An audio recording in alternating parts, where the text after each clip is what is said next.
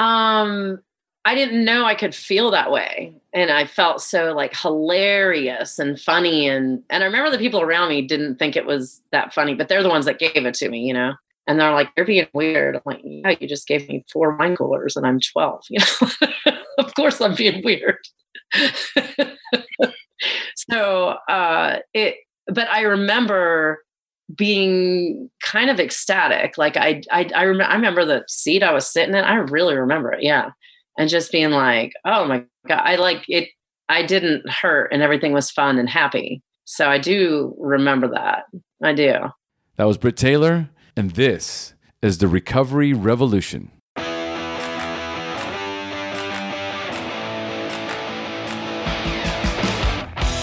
It's time for the Recovery Revolution podcast, and it is unlike any recovery podcast you will ever experience.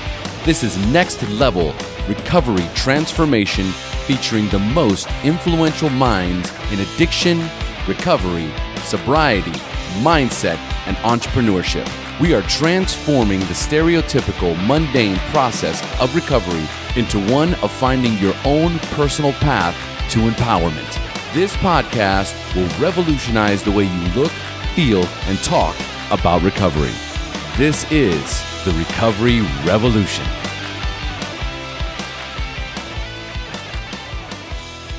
Hey everybody, and welcome to another episode of the Recovery Revolution. And today we have my beautiful friend Britt Taylor joining us on the show.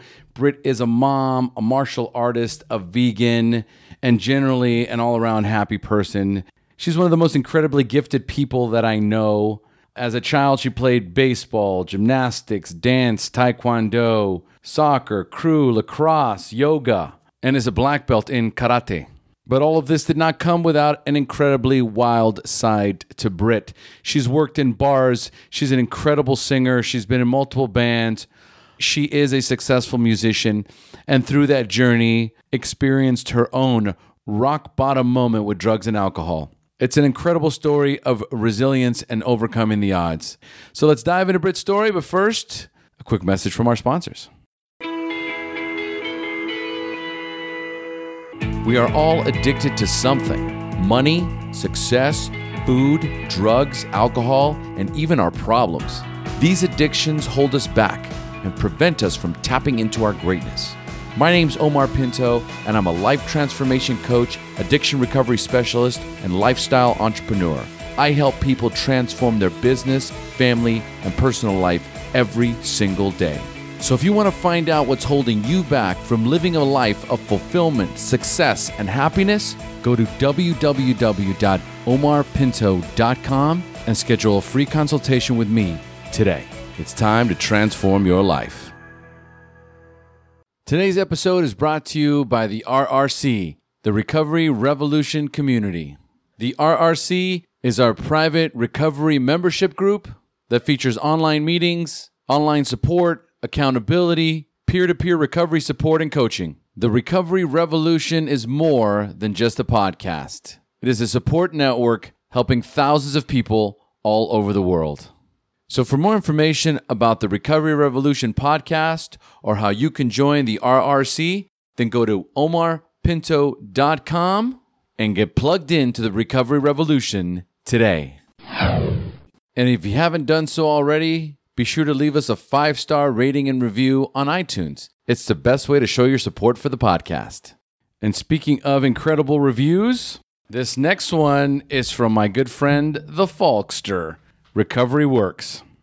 Thank you for doing your part and beyond, and for using your God-given talents to bring hope to others, using your energy effectively and helping to reduce the stigma of addiction and showing that recovery works. Create a grateful day.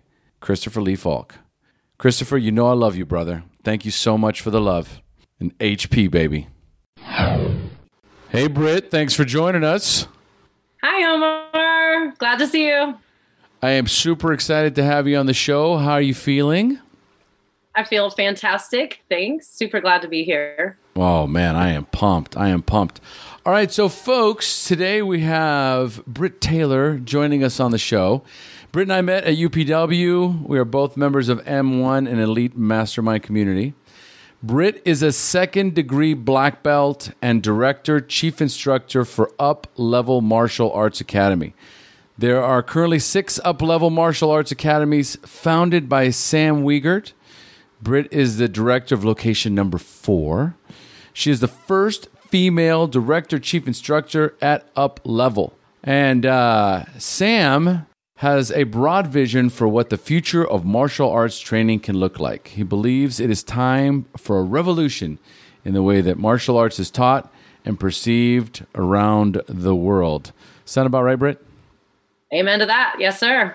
All right, rock and roll. So here's, the name of my podcast is The Recovery Revolution. Mm-hmm. And I believe myself that the way we talk about recovery, the way we look, feel, hear, listen, everything about recovery, I personally believe needs some tweaking, needs some changing. So that was why I named it that way. And so as soon as I saw that description or Sam's vision, I was like, Sam's probably got a similar vision as I did. It's like shit got antiquated, outdated. We needed to update some shit. We needed to kind of spice it up. We needed to change things up. So I would love to hear from your perspective exactly what that looks like for Up Level. Sure. We just have a different approach. A lot of people teach martial arts and it's great. It's good for everybody, but we take that leadership growth piece to heart. So that's why we're an academy and we don't just we make black belt leaders. So it's equally important to us that the students that we're raising up, whether they're kids or adults, are not only learning their martial arts, but they're learning how to become the best possible versions of themselves. And so we definitely, challenge them and, really get them to step into the best that they can be. And that's a super important part. And we teach them a lot of life skills along the way, kind of some similar things that we do in M1 on a different scale. And we use martial arts as a tool. It just happens to be what Mr. Sam Wiegert was really passionate about. I feel like if he was passionate about baseball, he'd have a baseball camp that taught people how to be winners. Thank God it was martial arts, because that's definitely the most fun thing to do. There's so many parallels for the things you learn and how they apply to life, like climbing up through the belts. It takes 3 years to get a black belt. So you're teaching people to set long-term goals and to break them into smaller goals by, hey, this week I'm going to get my universal form down perfect so I can test and pass for my stripe. And then, next month I'm going to get my yellow belt. And then 2 months later, I'll get my green belt, whatever. So they have all these micro goals that lead them up to that 3-year vision. So it just really sets them up for success in life. And, we train them how to break boards, and that's like a real confidence boost. We help them to visualize and, what is it going to be? There's nothing like the face of someone who first breaks a board they don't think they can break. Breaking. Yeah. I'm literally having a breakthrough. I'm literally breaking through a limiting belief. I can't break this board, right? Wait till Tony Robbins hears about this. Forget firewalks, we're breaking boards. Well, and I love another piece that he talks about in there too. He quotes Jim Rohn: "You are the average of the 5 people you spend the most amount of time with." So you surround yourself with leaders. You're creating black belt leaders. So there is a mindset, there is a philosophy, there is a vision. A lot of it is based on community, on communication, on leadership, on all of these different things, on goal setting, on how to accomplish these goals. I mean, these children have an opportunity that many people, I would say that 99%, over 99% of the world is not going to benefit from. But ideally, as we introduce these microcultures into, our communities, it'll have a dramatic change. It's going to have a dramatic change. And I'm assuming that's the hope that you guys have. Absolutely. I mean, we really have a vision of impact on our communities and, impact on youth. And we do focus on youth, but we really do a lot for the adults too. We have a lot of adults in class and families trained together. But by making a difference in a person, it's definitely that ripple effect where then they go on and make a difference to the people around them. And, and it spreads on from there. So that's our mission. Yeah, absolutely. Create a better world, one black belt at a time. Be the change you want to see in the world. 100%. All right. So before we go any further, we've talked a little bit about the vision of the company and about Sam, but let's talk a little bit about Britt. So what does your normal daily routine look like, Britt? I get up at the crack and I get the kids ready. I get the kids ready to get on the bus. They get on real early. So it's making breakfast, making lunch, brushing teeth, walking dogs, getting them to the bus stop. And so once all that's done, I kind of have the house to myself from 7. They get on the bus at like 5 till 7. And then the day is mine. I usually don't have to go into work until about 10 a.m. Half the week. And then the rest of the week, I have got a little bit more chunk of time. So on the longer days, I really get to dig into that miracle morning. I meditate every day. That's been really, really helpful for me. It took me decades to catch on to meditating. I would try and I'd be like, sitting still sucks. But I finally have really, really gotten into that. And it's where I can focus and visualize my day. So I'm pretty big on visualizing what the day is going to look like and then planning it out. I do a lot of planning on Mondays because that's kind of my Sunday, my day off. And so I really kind of map out my week and my month on Mondays.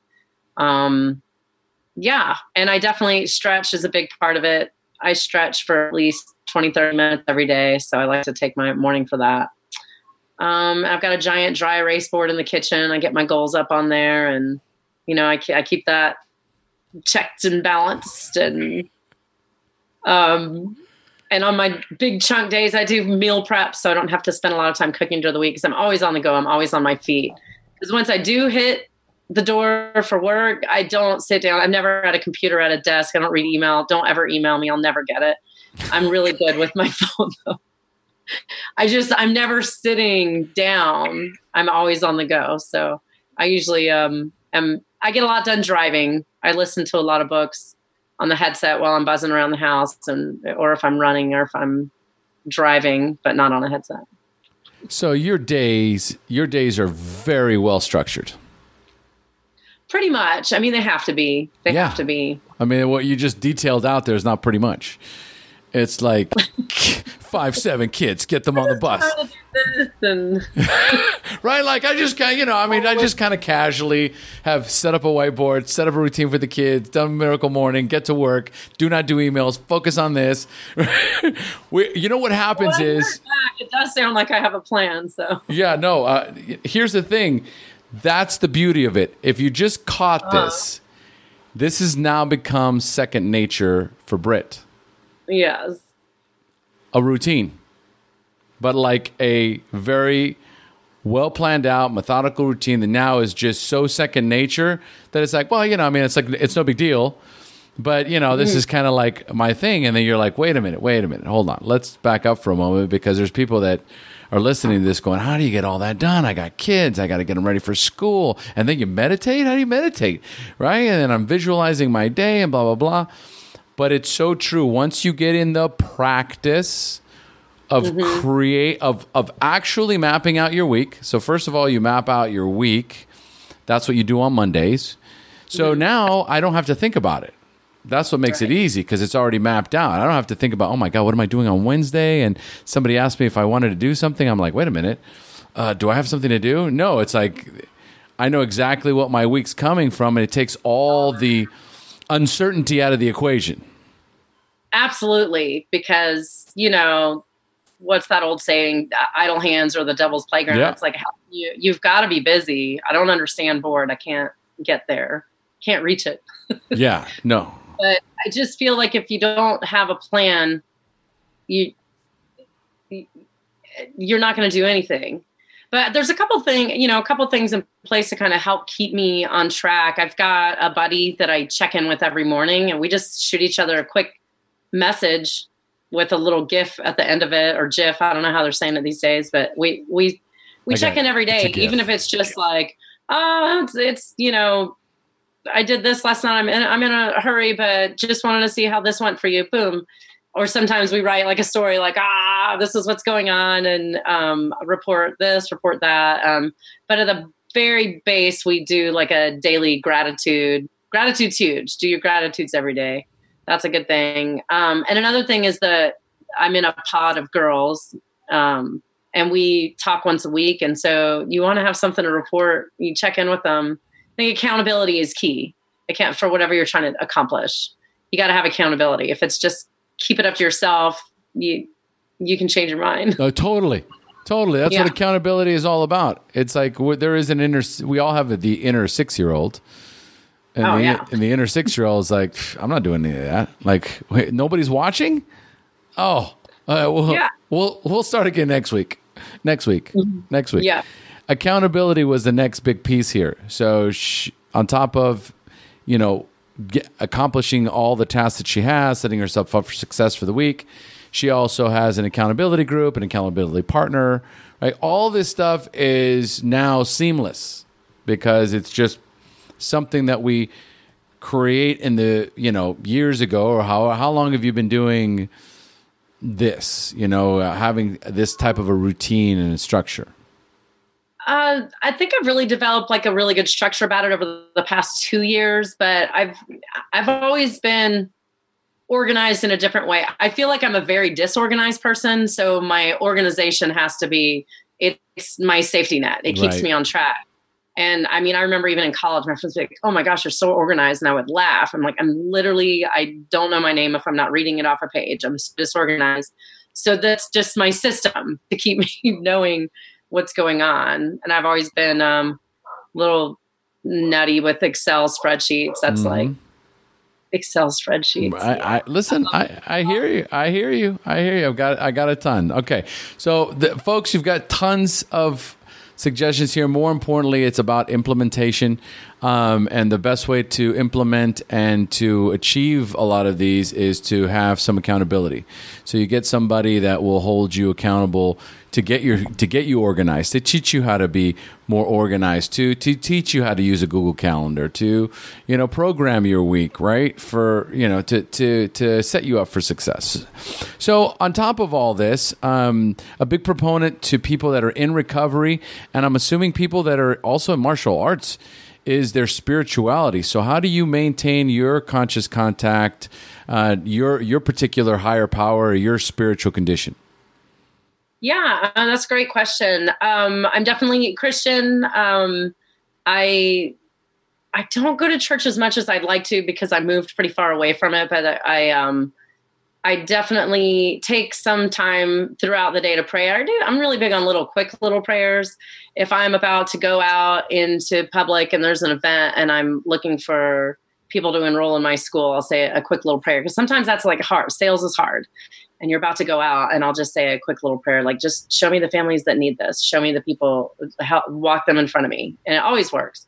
And it just keeps me connected. But I would say I'm definitely Christian, and I follow my faith, but I have a really huge foot in the spirituality world as far as energy and the law of attraction. I'm really deep into using energy to manifest, and what you focus on becomes. And I think they really link together. Yes. For me, that's how it works for me. So I think a lot of people might have a different idea of what they think Christianity is, or maybe what they think energy in the universe is. And I would just recommend check into it and go with what feels right to you.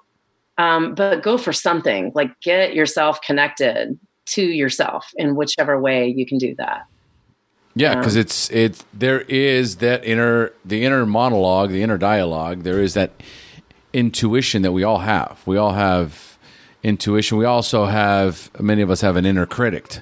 So a lot of times it's like, which voice is the loudest? Like, which wolf am I feeding? Because the inner critic is, self-sabotage. He's negative. He's, constantly trying to, avoid things and derail us, right? And then there's that intuitive nature, that God element, spiritual element, however you want to call it, that if you sit and if you create and cultivate that morning ritual where you can ask that guiding force, hey, you know what is it that I'm supposed to be?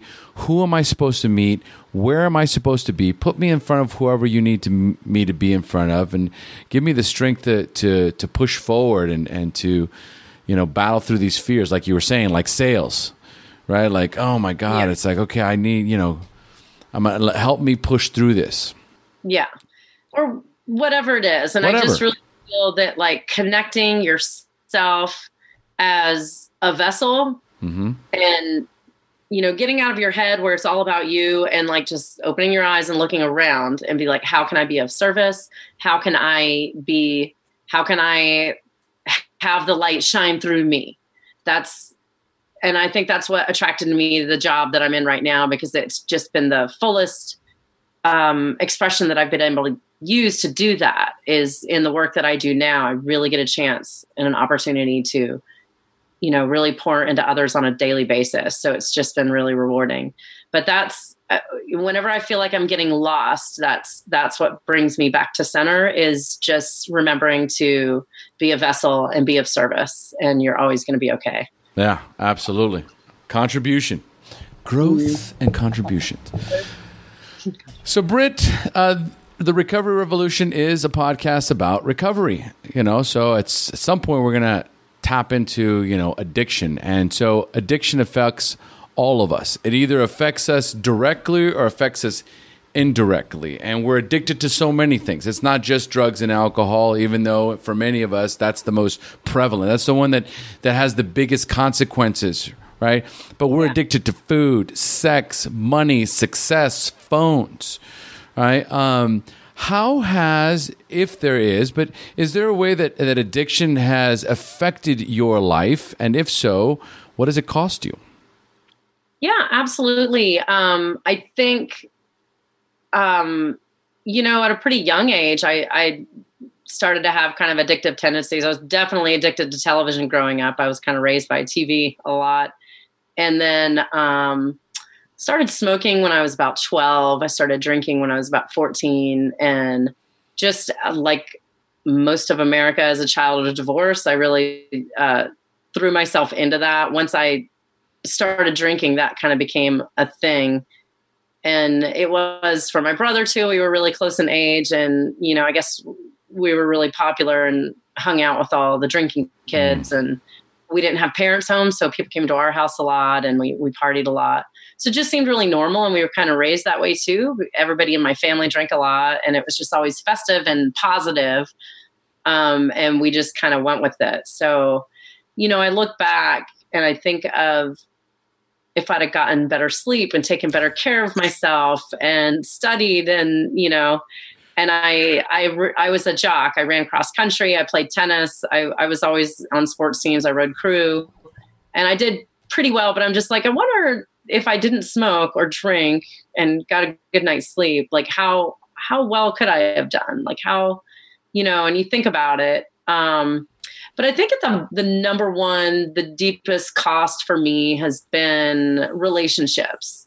Just, I moved a lot and I just didn't build any.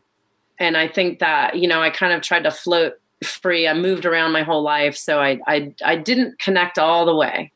I would keep it I always had lots and lots of friends, but like not anybody that I would let in. And so I was, it was really lonely. I was super surrounded by people, but I think I was just like really, really, really brutally lonely for a really long time. So that's like the biggest expense. And if my memory could sum it up, I probably did some pretty embarrassing things and probably burned some bridges that I don't remember, but. So were you a blackout drinker? No, I never was, but I was I definitely would binge. That was me. I would just drink until I went to bed. Like if I had a drink in my hand, then there was another drink the whole time. But if there wasn't a party, or I wouldn't drink at home by myself or anything like that. I just didn't, I could easily not drink, but if I was drinking, I was drinking. It was the activity to be done. It wasn't like I'll have two. I've never been like, oh, I'll have 2 drinks.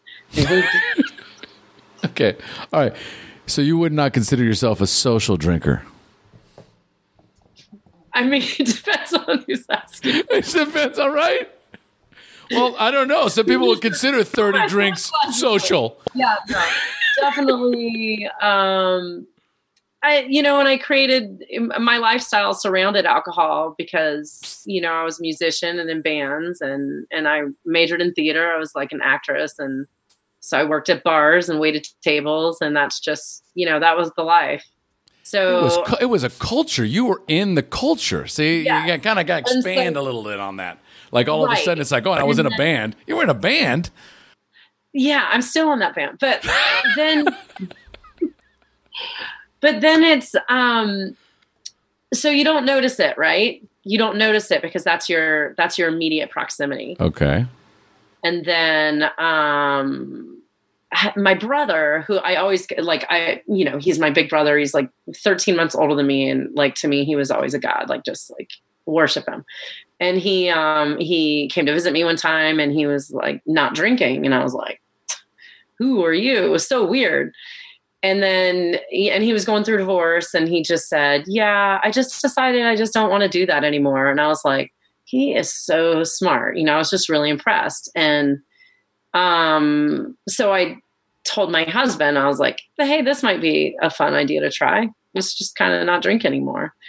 And so we did. And of course there were definitely some bumps along the road, but I mean, then that's when I noticed that when I was in high school and younger in college and after college and the atmosphere, I thought I was just like normal, but I was like, no, all my friends were alcoholics. It wasn't normal.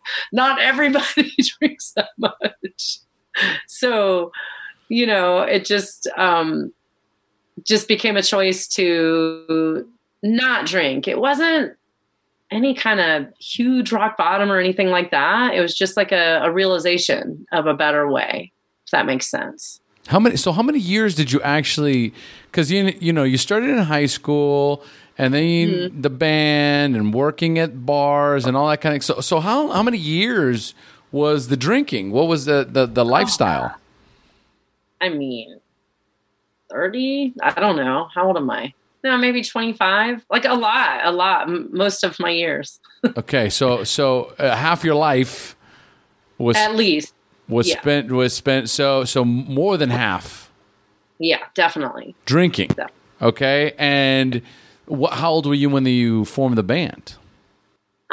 I was in a band in college and I was in another one, in my early 20s. And then the band that I'm in now, we started right after I got married. So about 15, 16 years ago.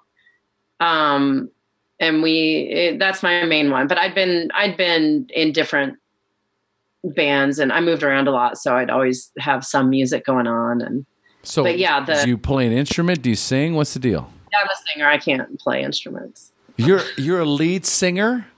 Yes. See, this is so fucking cool. Like, it's like more and more and more. I am a 2nd degree black belt, female, right? Lead singer of a band. Been drinking over half my life, right? Like rock star partying, literally. Because you're a rock star. I mean, like party like a rock star. As a matter of fact, it's like almost like this. It's almost like your routine. It's like married a rock star, so it was kind of, let's do this. Yeah, totally. So, were you guys in the same band? No, different bands. No, I remember the first time I saw him. We worked together. We worked at a health food store. We're both like vegan health food people. Hysterical. Vegans are like the most drinkingest, smokingest.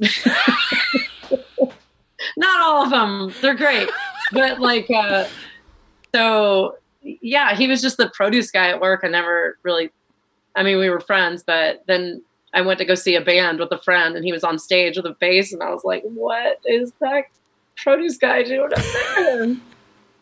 What? So yeah, things changed pretty quick. I was about to say, he went from the produce guy to rock god. But women were throwing underwear at him on stage. Like Yeah. he's the man. Yeah, he's the man. And is he still playing in a band? Oh, yeah, he is. He is. All right. Now, are these any like bands that I would recognize or any of our listeners would recognize? Are you guys cover bands or what's the deal? Probably not. Like, he toured the Eastern Seaboard 30 years and he's still playing out now. His current one you can find on Spotify. They're called Easy Shakes, but it's a E.Z. Shakes, or you'll find some rapper or something. Okay. Yeah, it's really beautiful stuff. It's beautiful stuff. And they got voted second best in South Carolina by a bunch of critics and stuff. So they're doing pretty good, and they sound good. But we were a bunch of punk rockers, a bunch of little punk rock bands. Local, but southeast, and the eastern. So it's kind of an interesting because you've got a very, very big dynamic here between this rock star party lifestyle and there's this ultra athlete, very, very driven on this side. So there's certainly, and like you say, like, what would my life be like? How much more athletic, or how much more successful would I be, or how much better could I do in these activities if I didn't have the drinking? If it, so that that crossed my mind. So how old were you when you started with the martial arts? I took Taekwondo growing up. But my dad was a Marine, and that's why we always moved so much. Okay. And so I'd start things and then pick them up somewhere else. So I never really built it up. And then it was kind of the same for my husband. He took it in college as like a college credit. And then we went to sign up our kid, and they trained adults also. So we both started over at white belt with our kids. So I've been about 4.5 years now as an adult, but probably on and off about 8 years as a kid, but I never like black belted or anything like that. I just kind of took it. And I did lots of other sports. I did gymnastics, and I used to teach gymnastics and dance and karate. And I've mostly been a runner my whole life, but I really took to it when I started with Up Level, and I started working for them when I was a orange belt. So like my first 6 months of starting, I started working for them just at the bottom in, sales. And it's just what they do. And it just is 100% in alignment with like who I am and what I wanted out of a career. So I just really kind of took off with it, and it's been good. So what were some of the major consequences that you faced in that 25-year span of time? Mm-hmm. With the drinking? Just probably not great career choices. I was really a smart kid, and I was academically gifted, genius IQ since I was really little, but I just barely, I even actually dropped out of high school when I was a junior. And then I moved and I started back in, and I went to summer school every year, and I graduated on time. So then I went to college, but I didn't go to a good college because I want to go to the same college as my brother, and it was a party school. And then I guess I was just trying to find something, and I majored in theater, and I did really love it, but I decided not to do it. Honestly, I was a little bit afraid. I was afraid if I went to New York or Los Angeles that I would really get in trouble. I would just fall into the wrong crowd. I felt like, in movies, people did these big drugs and everything, and all I knew about was like pot. Like, we did some acid in college, and that was big time. But like, I was like, I didn't want to get under the bridge downtown. What I'm talking about? I was like, I better not, and I just feel like if I had a little bit stronger core of, self-respect and confidence, that that's probably what it was. And I just I feel like I use it as like hiding. Like, I'm not great, I'm yucky, so I'm just going to hide down here. And so I think, that is the cost. Well, it's interesting because it's, what we, from what we talk about and what we do on a daily basis is mindset, right? What we do is to crush limiting beliefs which ultimately changes our mindset. It allows us to look at the world differently. It allows us to, have these dramatic paradigm shifts. And so here I am, right, with this. I'm going to acting. I'm taking acting classes or whatever, right? Like, there's a part of me that's like, hey, maybe I could be an actress. And then there's another part of me that says, whoa, easy does it, right? If we get over there, we're going to end up under a bridge. Like, other people are thinking to themselves, oh my God, I could make it. I could be like this amazing actress. And I go, dude, seriously? I could end up in rehab, right? Yeah. And I was afraid of, if I did make it and I had a lot of money, you know what I mean? Like, I was pretty good. I got a lot of really good feedback and I got good parts. And, I remember I was in this live weekly soap opera, and like the agent, this is in Wilmington, North Carolina, which is a big film town. It's like a little mini Hollywood, and you get a lot of jobs because there's not a lot of actors there, but there's a lot of work there because everyone's trying to go out to LA. And so I was going to go to LA after that. And then I landed like the agent because we did a skit. It's kind of like a Saturday Night Live kind of thing. And we did a skit that I had to play her, and this other guy played her husband, and I went to meet her to kind of observe her, and they were in this argument, and they were on the way to a funeral, and she was like, I'm so sorry, I can't meet with you right now, but I observed them for 15 minutes. I'm like, I'm good, I got it. And I played her, and she came to see it, and she said, I'm going to represent you. This is it. And it was like, everybody was trying to land that agent. It was a big deal. So I moved to Hawaii. I was like, this is huge, Britt. Like there is definitely underlying, issues, limiting beliefs. Like, as a matter of fact, you were talking about when you were drinking, where it's like you would pull away from people. Yes. Like, for you, drinking would isolate you more than engage you. Yeah. Well, I'd be really social. Like, I would talk to 5,000 people, but I wouldn't really attach to anyone. Ah, okay. You were like the social butterfly. Social. Yeah, 100%. Okay, don't back me in a corner. Yeah. Right, because the one-on-one thing is like, ooh, that's uncomfortable. Yeah, gross. Right. So this is amazing. So you could have, I just finished seeing A Star is Born. I have not seen it yet. I have kids. We don't get to watch movies. Yeah. And you certainly do not want to watch that movie with the kids. No. And even when we watch them at home, like the last movie I saw was Ralph Wrecks the Internet. And before that was Incredibles 2. And before that was Black Panther. Oh. Yeah.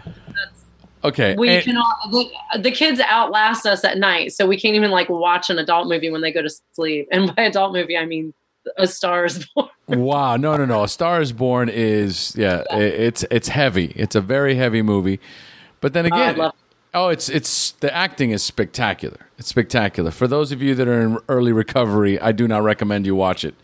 It's, you just, at the end, you're just like, amazing acting, but oh my God. Wow, I need to watch like some child movie, Wreck-It Ralph or something.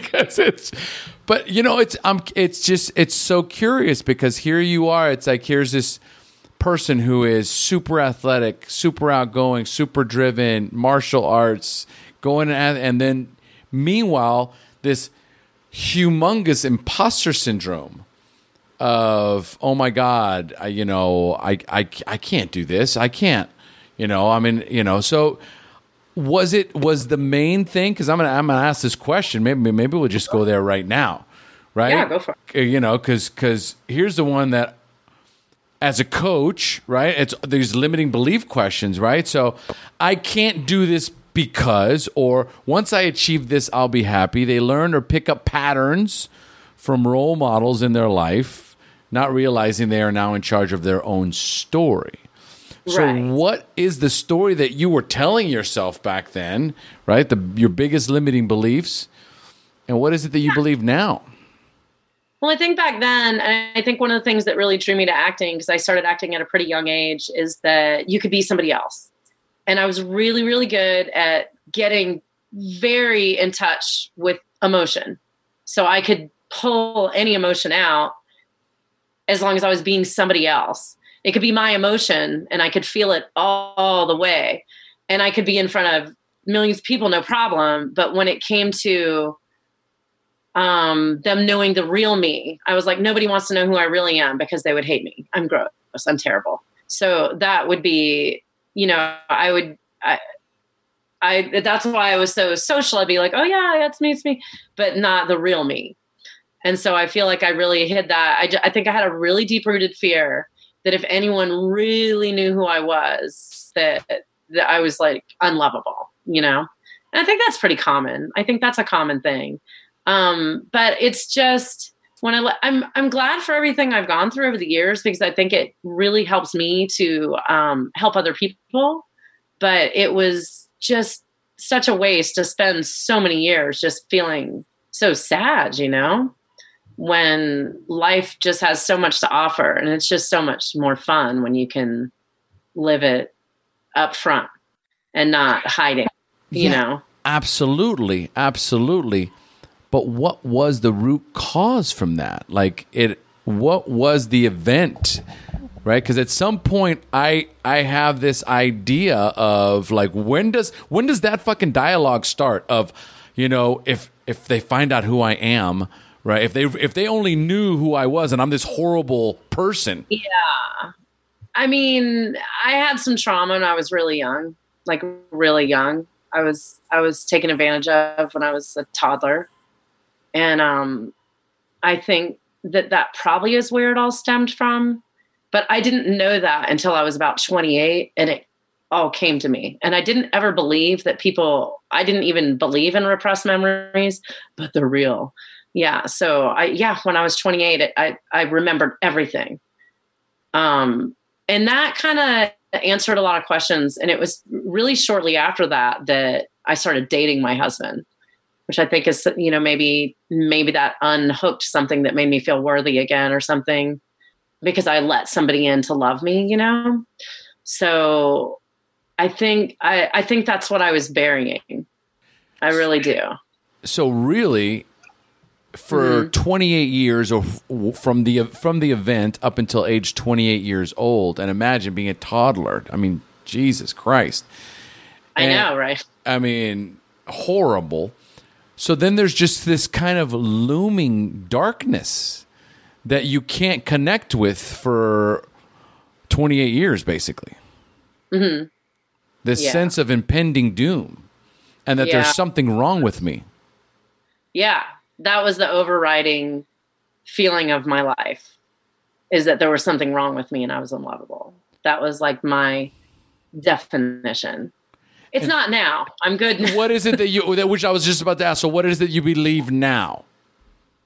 Oh my gosh. I think I'm pretty awesome. Come on. I love this. I really do, though. Yes, so do I. I'm fucking awesome. Not in like a smug way, but it's just like, you know how you can see other people now and really see like, oh, honey, whatever it is, you're so great. Yes. Like you just want to let them know how great they are. And that is what, and that's why, again, going back to my job, I get to do that. I see people, I can look at them and see them and say, oh my gosh, you're worth something. You're great. And let's get that, pull that out in you and have you see yourself in the mirror as this awesome person. And so, it's all part of and that's what I think. It's all part of the divine plan. Like it sucked, but it made me so much, and it gave me so much depth and meaning and understanding and compassion and forgiveness, and learning how to forgive and learning how to forgive yourself, and learning and I don't think I would be this type of person that I am now that I love. I really do think I'm great. You are awesome. You're amazing. But I wouldn't be her if I didn't have that little girl, that I had to go through all of that to get there. And that's one of the reasons I'm really Christian too, because every time in my life that it was all falling apart, something would happen and I honestly would feel like the Lord come in and save me. And it would be like a sign. It would be, I would just kind of get pulled away from danger and protected. And it happened, several times in my life. And that's, I'm just really grateful for that and for the people that were put in my path and the situations that were put in my path to kind of steer me in a more positive, better place.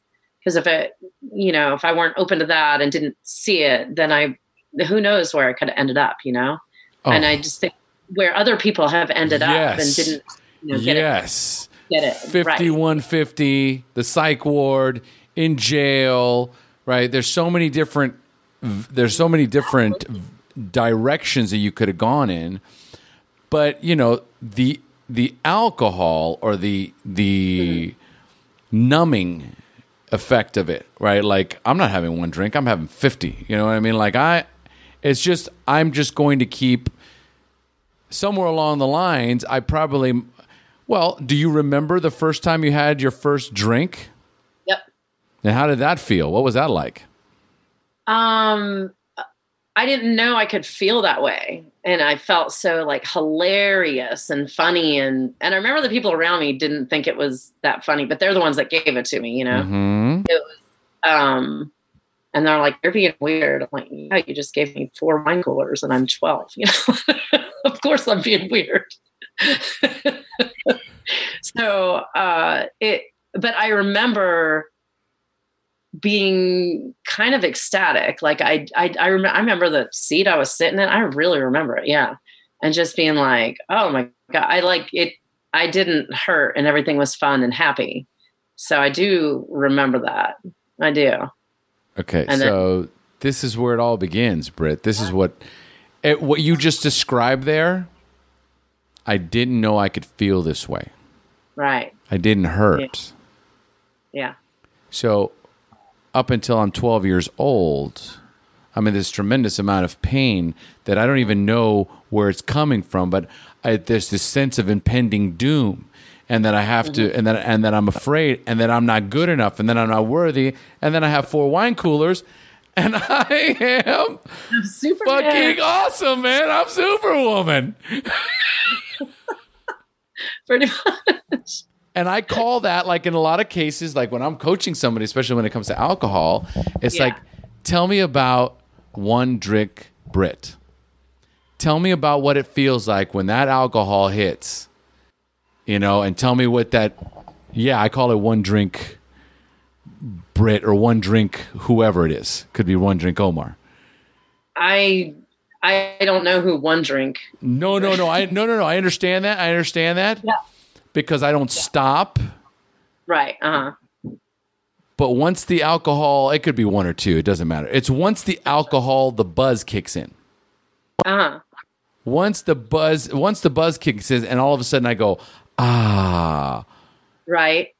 And all the emotional change happens. It's just I feel different. Right. I feel funny. I feel light. I feel comfortable. I feel at ease.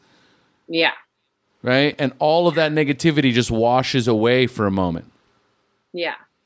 The only problem is for those of us who have a tendency to have addictive personalities, we're chasing that feeling all night. So it's just like, oh, give me another one. Give me another one. Give me another one. Right? Yeah. But all I'm trying to do is get to that feeling that I get right when the buzz kicks in, of peace, of calmness, of self-acceptance, of self-love, of harmony, almost of balance. Like it's undescribable. Like when you started describing, you're like, oh, I didn't know I could feel this way. And I'm 12, right? And also when you think about the acting, I can be anybody else but me. Right. 100%. That was my life. That was my life for a long time. Alcohol is the same thing. I can be anybody else but me right now. Yeah, or whatever it was. It was, I used to get addicted to running. I ran marathons all the time. And I would run 10 miles a day. And one day I burnt my shoes because I would run in the rain. I didn't care what the weather was. I was running. Yeah. I burnt them because I set them on the heat thing and they melted. And it was a crisis. I went straight to the mall and bought new running shoes immediately. And I was like super rude to the guy that sold them to me because I was like hostile. I was like, I need shoes right now. So it's whatever it is, right? You're just like, fill it. Well, here's the thing. It's a baby. We talk about that, the child, right? It needs soothing and comforting. Yeah. And I've got my running shoes, and as long as the running shoes are there, I'm cool. I'm not even conscious of it. Because they're there. Mm-hmm. They burn. My whole world burned down to the ground. Yeah, that was like... There is nothing that's going to happen in my life until I get a new pair of shoes. Exactly. Yeah, and it's no different than with the alcohol, with the drugs, with the phone, whatever it is. Right? Like I remember when I was, I'm coming to terms with the addiction of my phone. But, I remember when I lost my phone, I don't even know where I was at. And it was like, we're not doing anything until I get another phone. Right. That's the definition of addiction, right? Yeah. It's like, no, I cannot move forward one more step until this is fixed. My life. Yes. My life has become unmanageable. I have become powerless. When we talk, when they talk about being powerless, imagine I can't move, I can't do anything, I can't live my life, I can't move forward until this thing right here, I have it. Mm-hmm. Right? Because, and it's not so much, a lot of times we talk about it filling me, but more than anything else, it's a comfort. It's my whoopee. Okay. It's here. Everyone can relax now. Right. Everything okay. All right. All right. Okay. And it's so it could be this I'm trying to fill something, but really I need this to comfort myself. So question then, I'm 28, I have this breakthrough of, oh my God, this happened to me, right? What was the process of healing that? Because you met your husband right after, right? Yeah, pretty messy. I already knew him. We worked together and we knew each other and we were friends, but he had a girlfriend. He wasn't on my radar as a romantic interest at all. But then, yeah, it was a messy process. Okay. How messy? Well, probably like a lot of denial, like that I'm not remembering right. And then like more memories kind of flooding back in and filling out the pieces. And then a lot of anger at like who was watching over me and why did this happen? And, and then I had a lot of hostilities toward my mom. She was kind of mentally unstable and, that was like a really difficult relationship. And so that got all wrapped up in it. And it wasn't her fault. She had nothing to do with it, and it wasn't a family member or anything like that, but it was just, I think just constant realizations, awareness, and different, just like flashes of memories would come in, and like whenever they felt like it. And I'd be like, God, really? And, then, yeah, just and anger over the person that pulled the memory out of me because it was someone I didn't really care for a lot. That was a friend that always liked to like ask really probing questions and dig into people's business and just kind of pushing me. And it came out. And so I was angry at her. And I was, I guess if you really look at the list, probably all the classic classic reactions, and then, but I think it did break something down that, it at the end kind of empowered me a little bit, where I could kind of say, oh, well, maybe it's not all my fault. Maybe I'm not so this is why, cause I didn't know.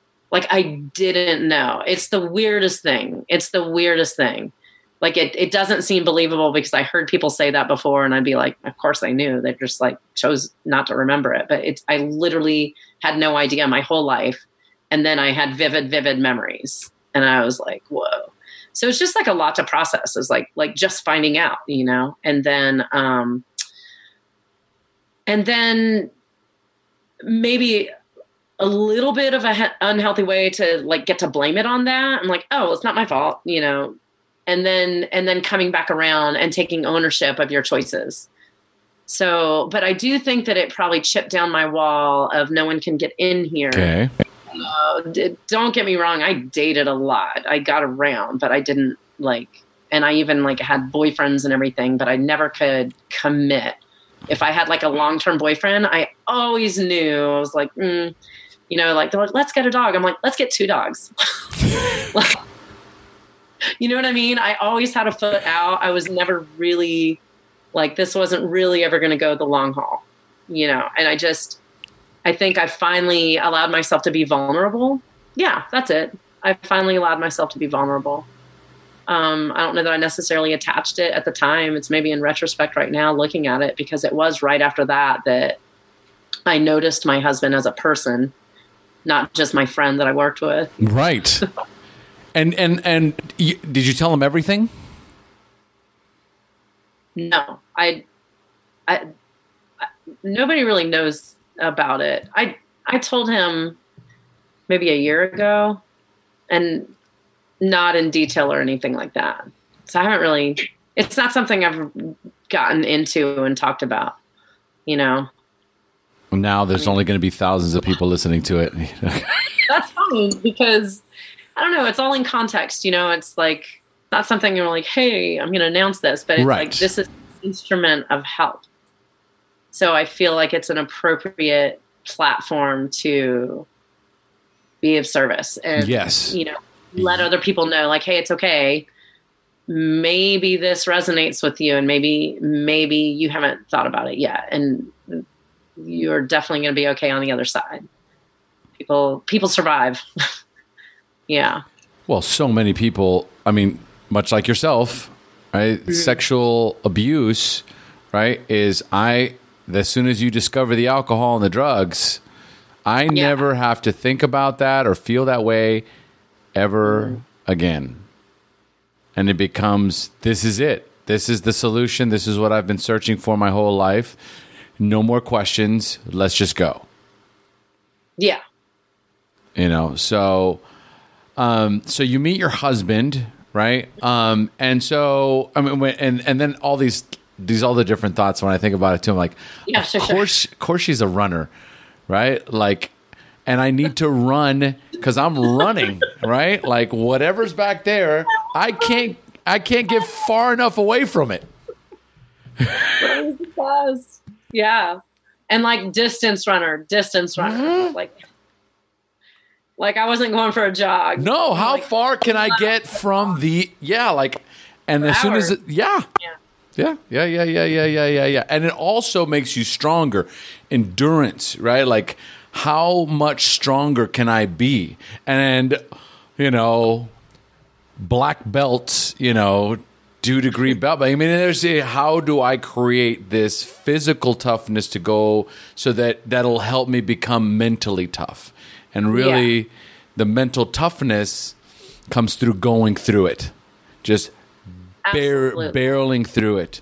So what are your biggest aha moments and takeaways that you learned going through this process? I think I don't really think I had a huge aha then. I think that was a stepping stone. I think it was great because it opened me up for that relationship, and I'm so glad I married my husband. He's awesome. But I really don't think it wasn't until after I had kids that I really got it all together, and started saying, hey, there's something more important than me in the world. And it's weird because like when I was pregnant, not drinking was totally the easiest thing ever. Like no problem. It wasn't even, and I was never like, because they say, oh, you can have 1 or 2 glasses of wine, and people are like, you can have, and I'm like, why? Why would I have 1 glass of wine? That's the worst idea ever. Like you do talk like an addict. I mean, I'm sorry, but it's like that's exactly. It's like you can have 1. Why would I 1? Who has 1? What's the point? I want 60. Like I don't know. What are you talking about? You're not wrong, dude. You're not wrong. That is brilliant. But so after I got married, my husband and I drank a bunch, and we had parties at our house all the time, and we both worked in bars and worked at the health food store. Of course, it's a balance. I was in charge of. I was the manager of vitamins. He was the manager of produce, and we were both in bands, and we both also worked at bars. So. And one thing that really attracted me to him, though, is that we're both workaholics. We were already really good friends at work because we were always there. Because you couldn't be alone in the building. You had to have at least another manager with you, but we had keys. So we would always like, oh, I got a bunch to do. It's inventory. And we would always like burn the midnight oil working. And that's how we became like really good friends. So we, always be working on taking care of business and everything. But then, we had, definitely some difficulties in our first year of marriage revolving around alcohol and just like us being nice to each other and, learning how to do that and how to work with that. And then, after we had kids, it definitely simmered down. But then when my brother came to visit me, and this is when my kids were like 4 and 5, 3 and 4 maybe, and he told me he wasn't drinking anymore. And I said, let's try it. And then for me, it was great. And I just decided right then, I was like, oh, we don't drink anymore. And that was it. And then it wasn't as easy for my husband. He struggled with that a little bit more. Like he decided, but then he didn't understand that that's what we decided. And then I was like, maybe I did kind of pull the wool over his eyes, but I thought it was clear. And then, we just had a lot of really open communications on, this has got to be your decision. I can't force you to do this, but what do you want out of life? And we, probably went through about 3 rounds of that over the course of a couple, 3 years, maybe 2. Yeah. About 2 years. And then now when we go out with our bands which honestly, it sounds like we do music all the time. It's not that often, but it's the only time we get to go out because our bands are a city away, about an hour and a half away. And that's where his parents live. And that's the only time we go out because we have kids. So we can leave them at his parents' house and go out. We don't ever go out in the beautiful city of Charlotte that has so much to do. So we're with our kids. So we go to Columbia and when we see everybody and they're like, oh man, last night, and we're just like, oh my gosh. And then they have to play tonight and they're still hungover. And it's one thing to be cute and bounce back in your mid-20s, but like we're in our 40s and 50s now. Yeah. And we're looking at them and they're like, oh, I gotta get on stage. And they're smoking a pack of cigarettes and they're like, anybody got any BC powders? And, and then the bartender's like, you left your tab last night. And man, I remember how big our tabs used to be. It's like so cheap now. We don't, when you don't drink, you don't really spend that much money. Well, here's the interesting thing, right? And hopefully it doesn't trigger anything. But here's the thing, right? Like I imagine, or I think about the Britt that, burned her shoes. Uh-huh.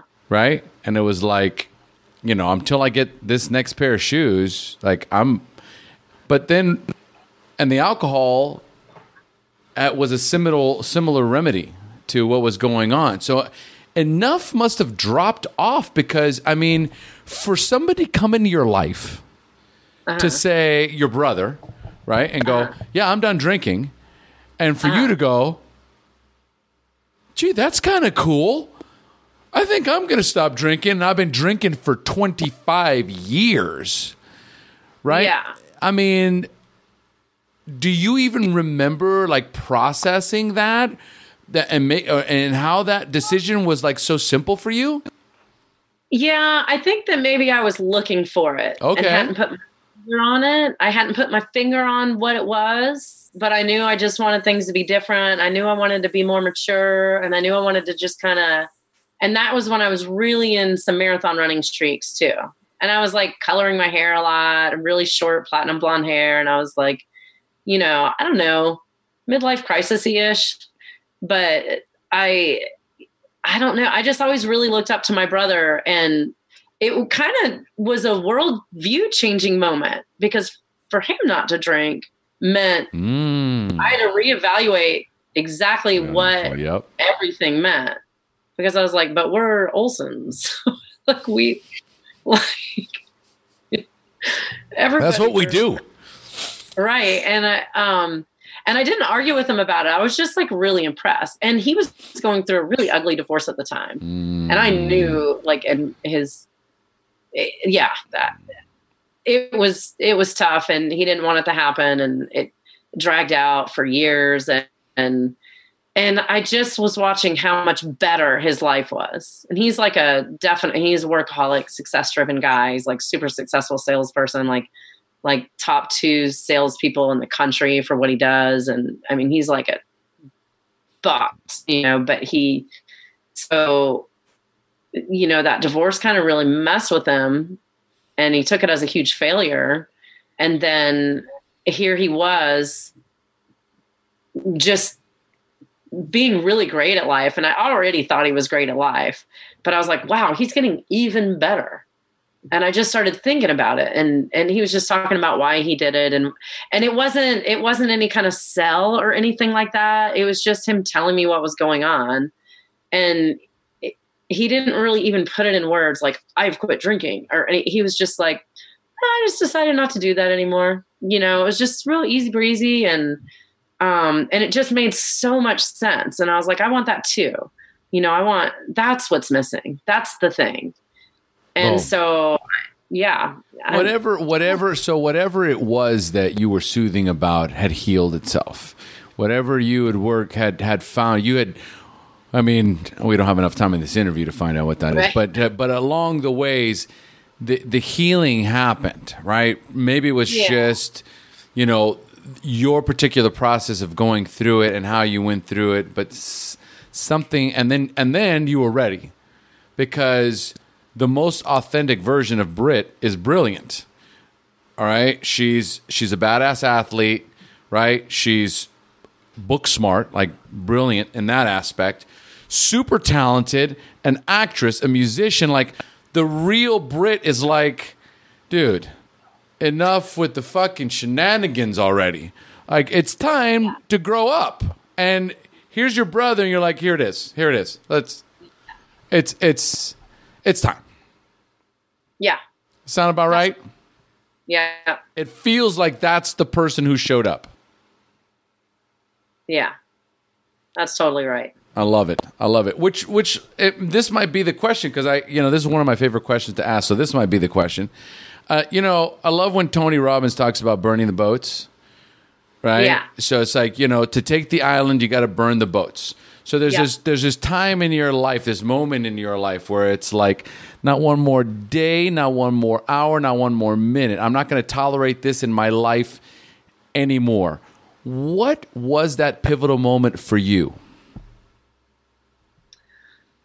For me, it really, honestly, it's not as exciting, but it was kind of a slow burn. It just kind of fizzled out, and I was that's it. And I think a lot of it was watching my brothers marriage dissolve and looking at myself and my husband, and my husband had a bigger struggle and I think it had a bigger hold on him. And I didn't want us to go down that road. And I was like, it's not that important to me, so I'll just stop, and then we'll both stop, and I wanted our marriage to be okay. I wanted us to raise healthy kids that saw a good example, and I mean, we definitely weren't like drinking every night, but he was like secret drinking and hiding beers around the house and stuff. And I'm not trying to tattletale on him. He's open about it. But like, it was a bigger concern and a bigger, 100% a great idea also for me not to drink. 100%. That goes without saying for sure. But I just felt like I could stop. But since I had this role model now that I looked up to so much, I was like, oh, we can all. It was like a team effort. I guess we're going all the way back to accountability now, right? Yes. Yeah. So I think that's what it was. I just it was really a go team. That's it. It was a go team. It's like, go team. We're all going to be like this now. And again, as we circle back around and you extrapolate all those value bombs from there, it all circles back to circle of influence, accountability, what you see, what is in your environment. Mm-hmm. And regardless, here's the cool thing. You've got all this debauchery around you every time you go and hang out with your band members. Okay. But the beautiful thing is, like, I've got two examples. Yes. This one, yeah, I'm out. Right? This is the direction that I want to go in. Yeah. And once you kind of disconnect from the FOMO, because that's a lot of it too. It's like, oh man, I have zero FOMO when I see people drinking it up. There you go. And we have fun, like finding places that have like special ginger ales, like the spicy ginger ales, or kombucha on tap, or kind of the mocktails. We'll get jacked up on Red Bull. We're like, we're partying too. Just stay away from that shit. That's fucking poison. No, that's like yeah. That's a whole nother. Yeah, listen. No, I gave up coffee this year. So. Oh, that's right. That's right. Okay, so you. I told you, right? Yeah. No, well, you were telling me. I'm like, yeah, that. Okay. I am addicted to challenges, and I'm addicted to giving up addictions. That's what my thing. Yeah. I'm all in. It's always going to be something. I've always got, I've got a little. So I have really been working on becoming less of this. I'm either 110 or I'm 0. Those are my two speeds. And trying to be like, maybe it's just totally fine to be 55. Just, and you can kind of speed up sometimes and you kind of slow down sometimes. But like, that's what I'm working on right now. It's like, it's just, I don't have to be, a workaholic or I'm crashing and watching TV. It's like, maybe I can just. I think that here's the whole thing. And as I think that's the human being, the human doing, however you want to, there's people that am I a human being or am I a human doing? And the thing is that what I've recognized in my own life is that if I'm not working towards something, then that's when I can slip into the zero and the nothing and the complacency and the boredom if I'm not working towards something. And God forbid because listen, like you, I am like, my routine for the next week is already pretty much set up before the weekend. Before the weekend, my next week's pretty much, you go through my Google Calendar, it's already locked in. Right? Yeah. So I am structured and rigid, and I love my routines. But if I am not working towards something else, something bigger, right? The only difference is it's like I'm not going to miss sleep. I'm not going to obsess. I'm not going to deprive my family of my presence, which has been a huge challenge for me, right? Being present and being reminded that I'm not being present. At some point, it was like, wow, okay, just because I want this doesn't mean I have to do everything now. Like, I don't have to just keep working until I get there, right? It's all about the journey. Once it clicks that it's not about the destination. Because how many times have you like been so like driven and excited about something and it's like, I can't wait and I'm doing this and I'm getting there and blah, blah, and then you get there and you're like, wasn't that great? I think it's great, but then you're like, oh, I'm done now. Yeah. Yeah. Either way, there's this sense of like that mountain to climb. Yeah. Listen, as long as you have a journey, that's where the juice is. The juice is in the journey. 100% agree. Couldn't agree more. Bob Proctor talks about that. It's not about making the million. It's about who you become in the process. Bob Proctor. I love it. My man. All right, let's start shutting it down. I got a couple of closing questions for you. Okay. All right. So, do you have any favorite books that you recommend to our listeners? Yes. My number one favorite book ever is, do I have it right here? Oh, shucks, I handed it to somebody.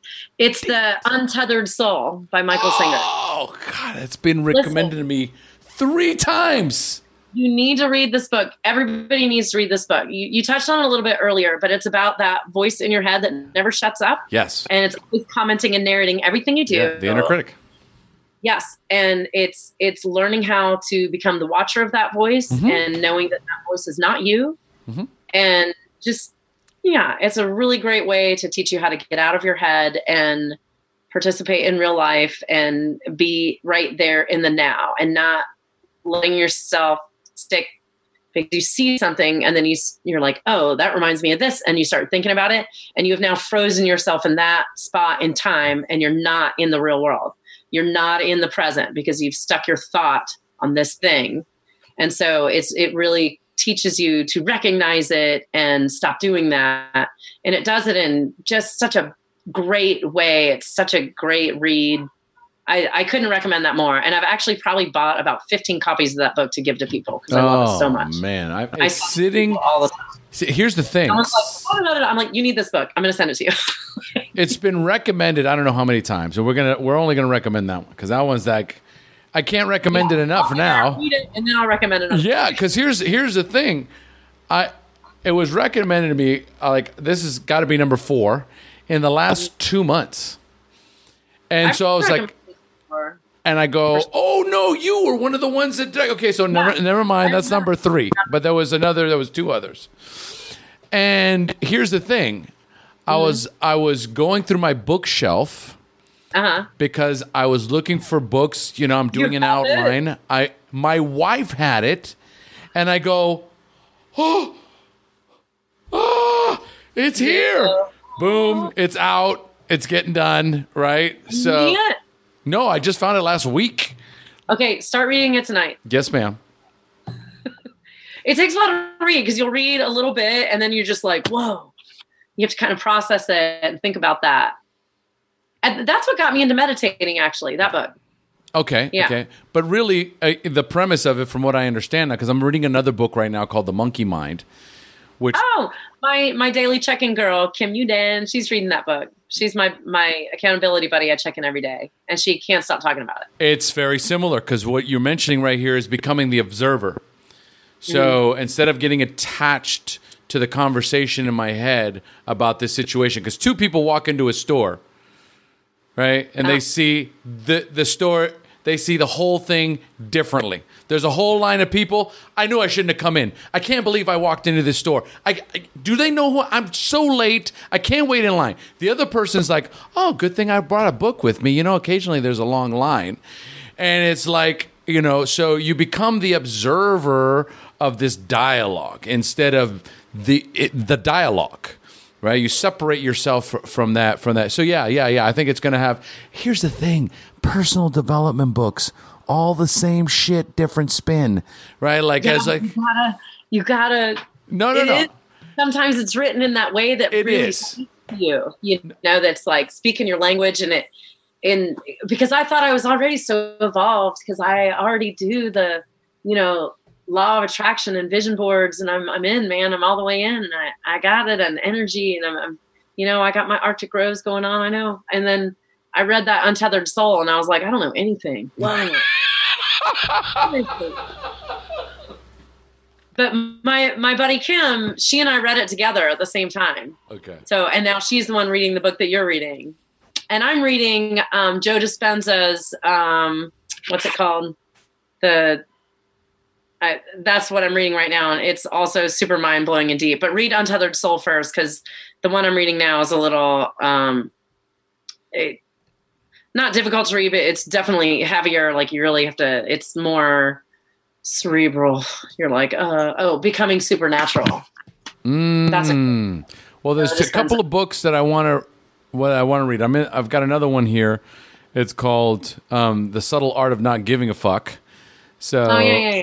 Which is hysterical, but it's another one about it talks about the the dialogue loop or something like that. It's a lot of like very similarities, right?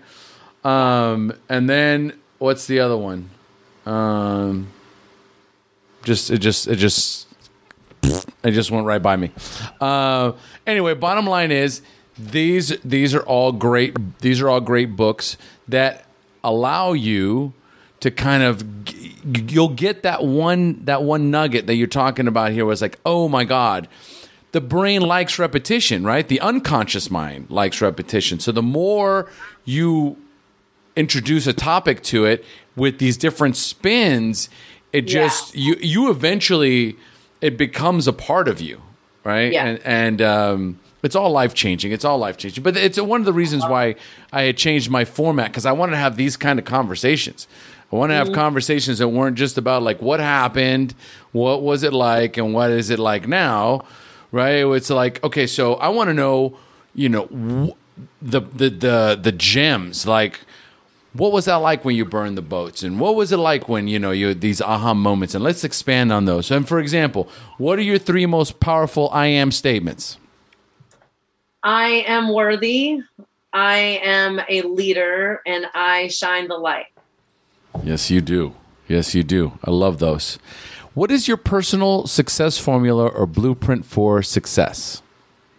For me, I think, and I say this to people a lot, is just whenever you're in not a great state, just open your eyes and look around at other people and get out of yourself.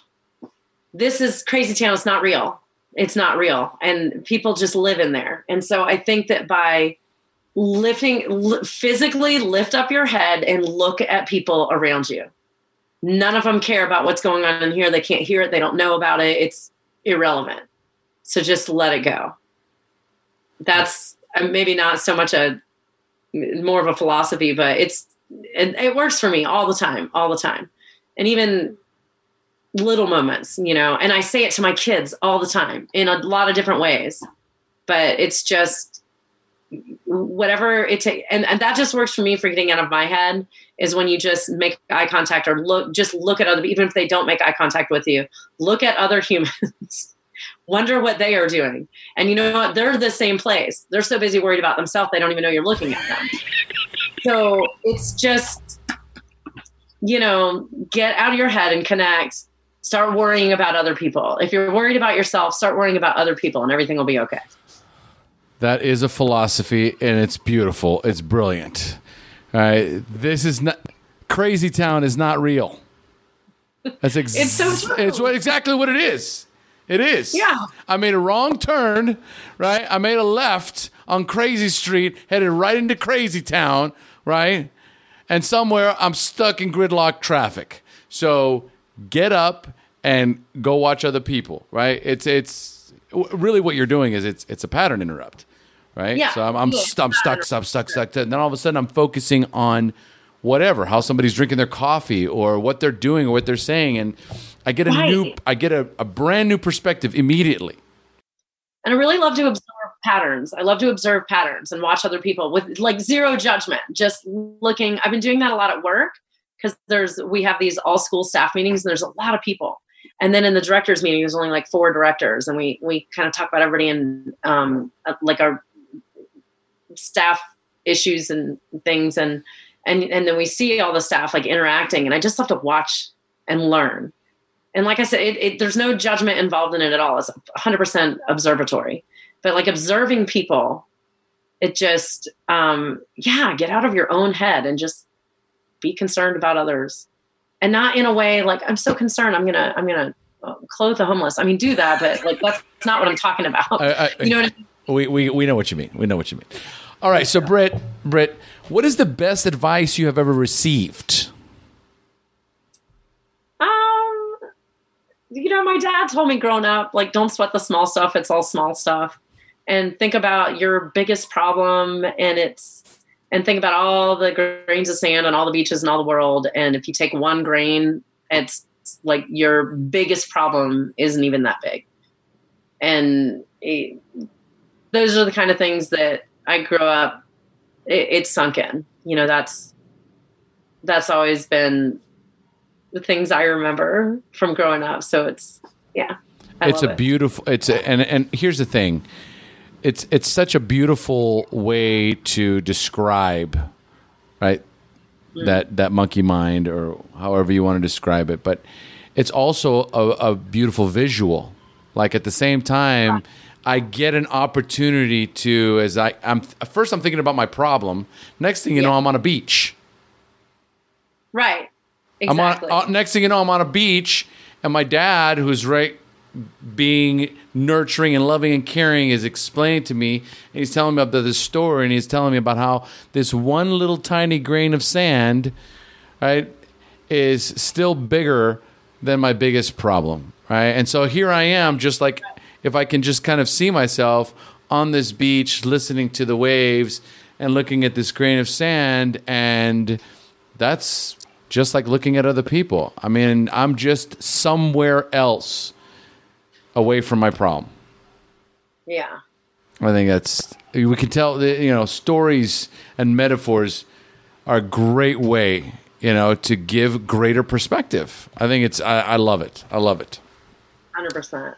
Last question. Go ahead. Oh, yeah. No, there's one quote that has really got me through the past couple of years of growth, and it's a completely different tack, but it's I've had like a lot of professional growth in the past couple of years, and this is what's really done it for me. Leaders know the way, they go the way, and they show the way.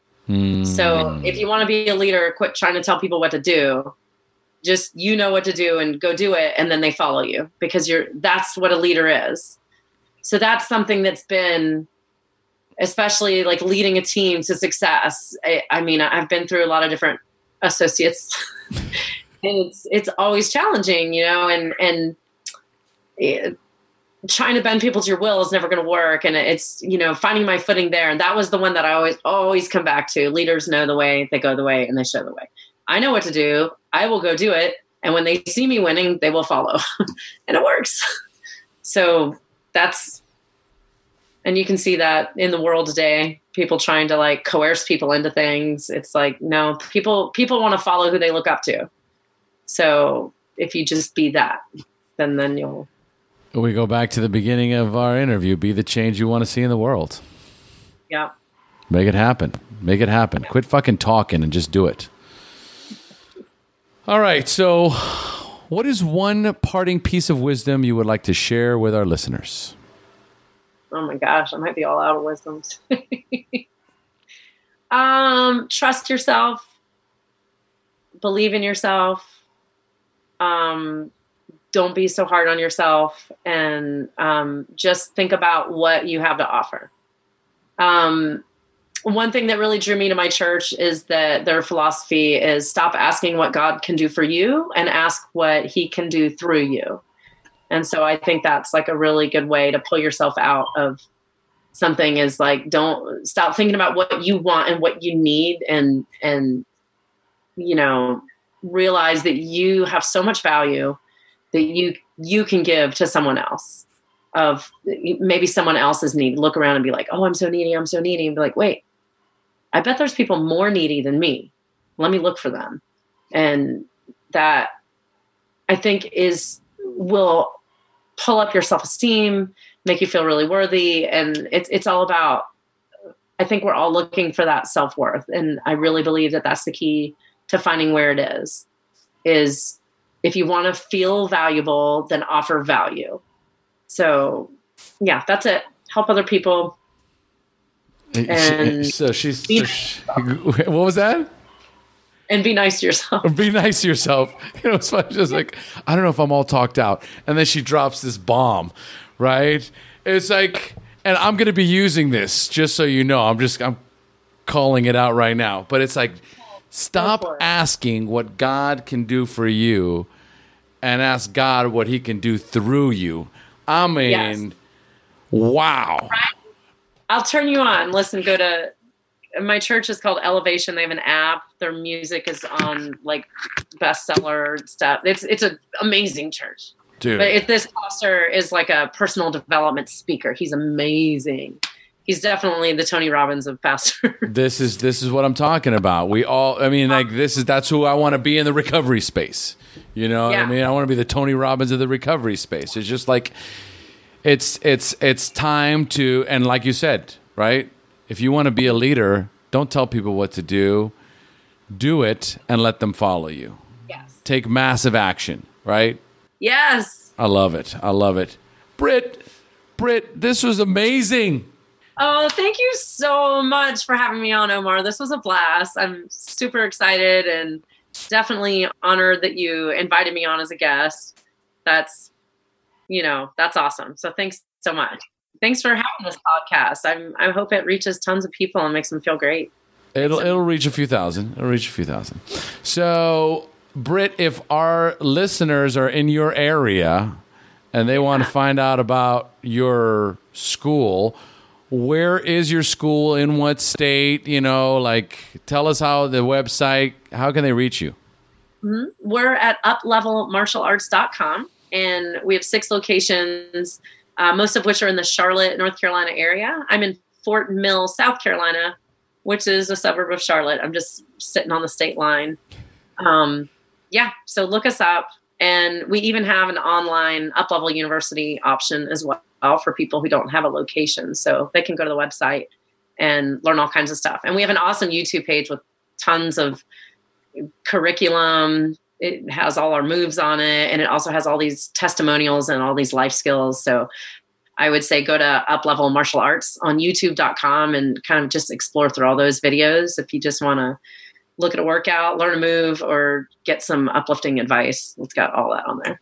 Beautiful. And actually, if you please send me those links, so I'll add it to your show notes on my website, so when they go to find you, they can just go. You'll just go to omarpinto.com, Recovery Revolution, and check out Britt's show notes. And I'll have the webpage, the YouTube link, everything you'd like to promote, and we are good to go. Britt, again, amazing. Thank you so much for joining us.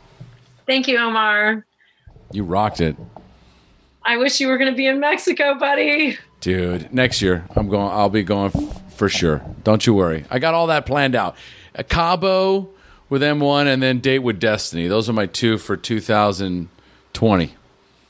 Date with Destiny. Yeah. And we're done, right? Yeah. No, hold on. We have now reached the end of our show. Thanks for joining us. And as we say here in Costa Rica, pura vida. Can you give us a pura vida, Britt? Pura vida.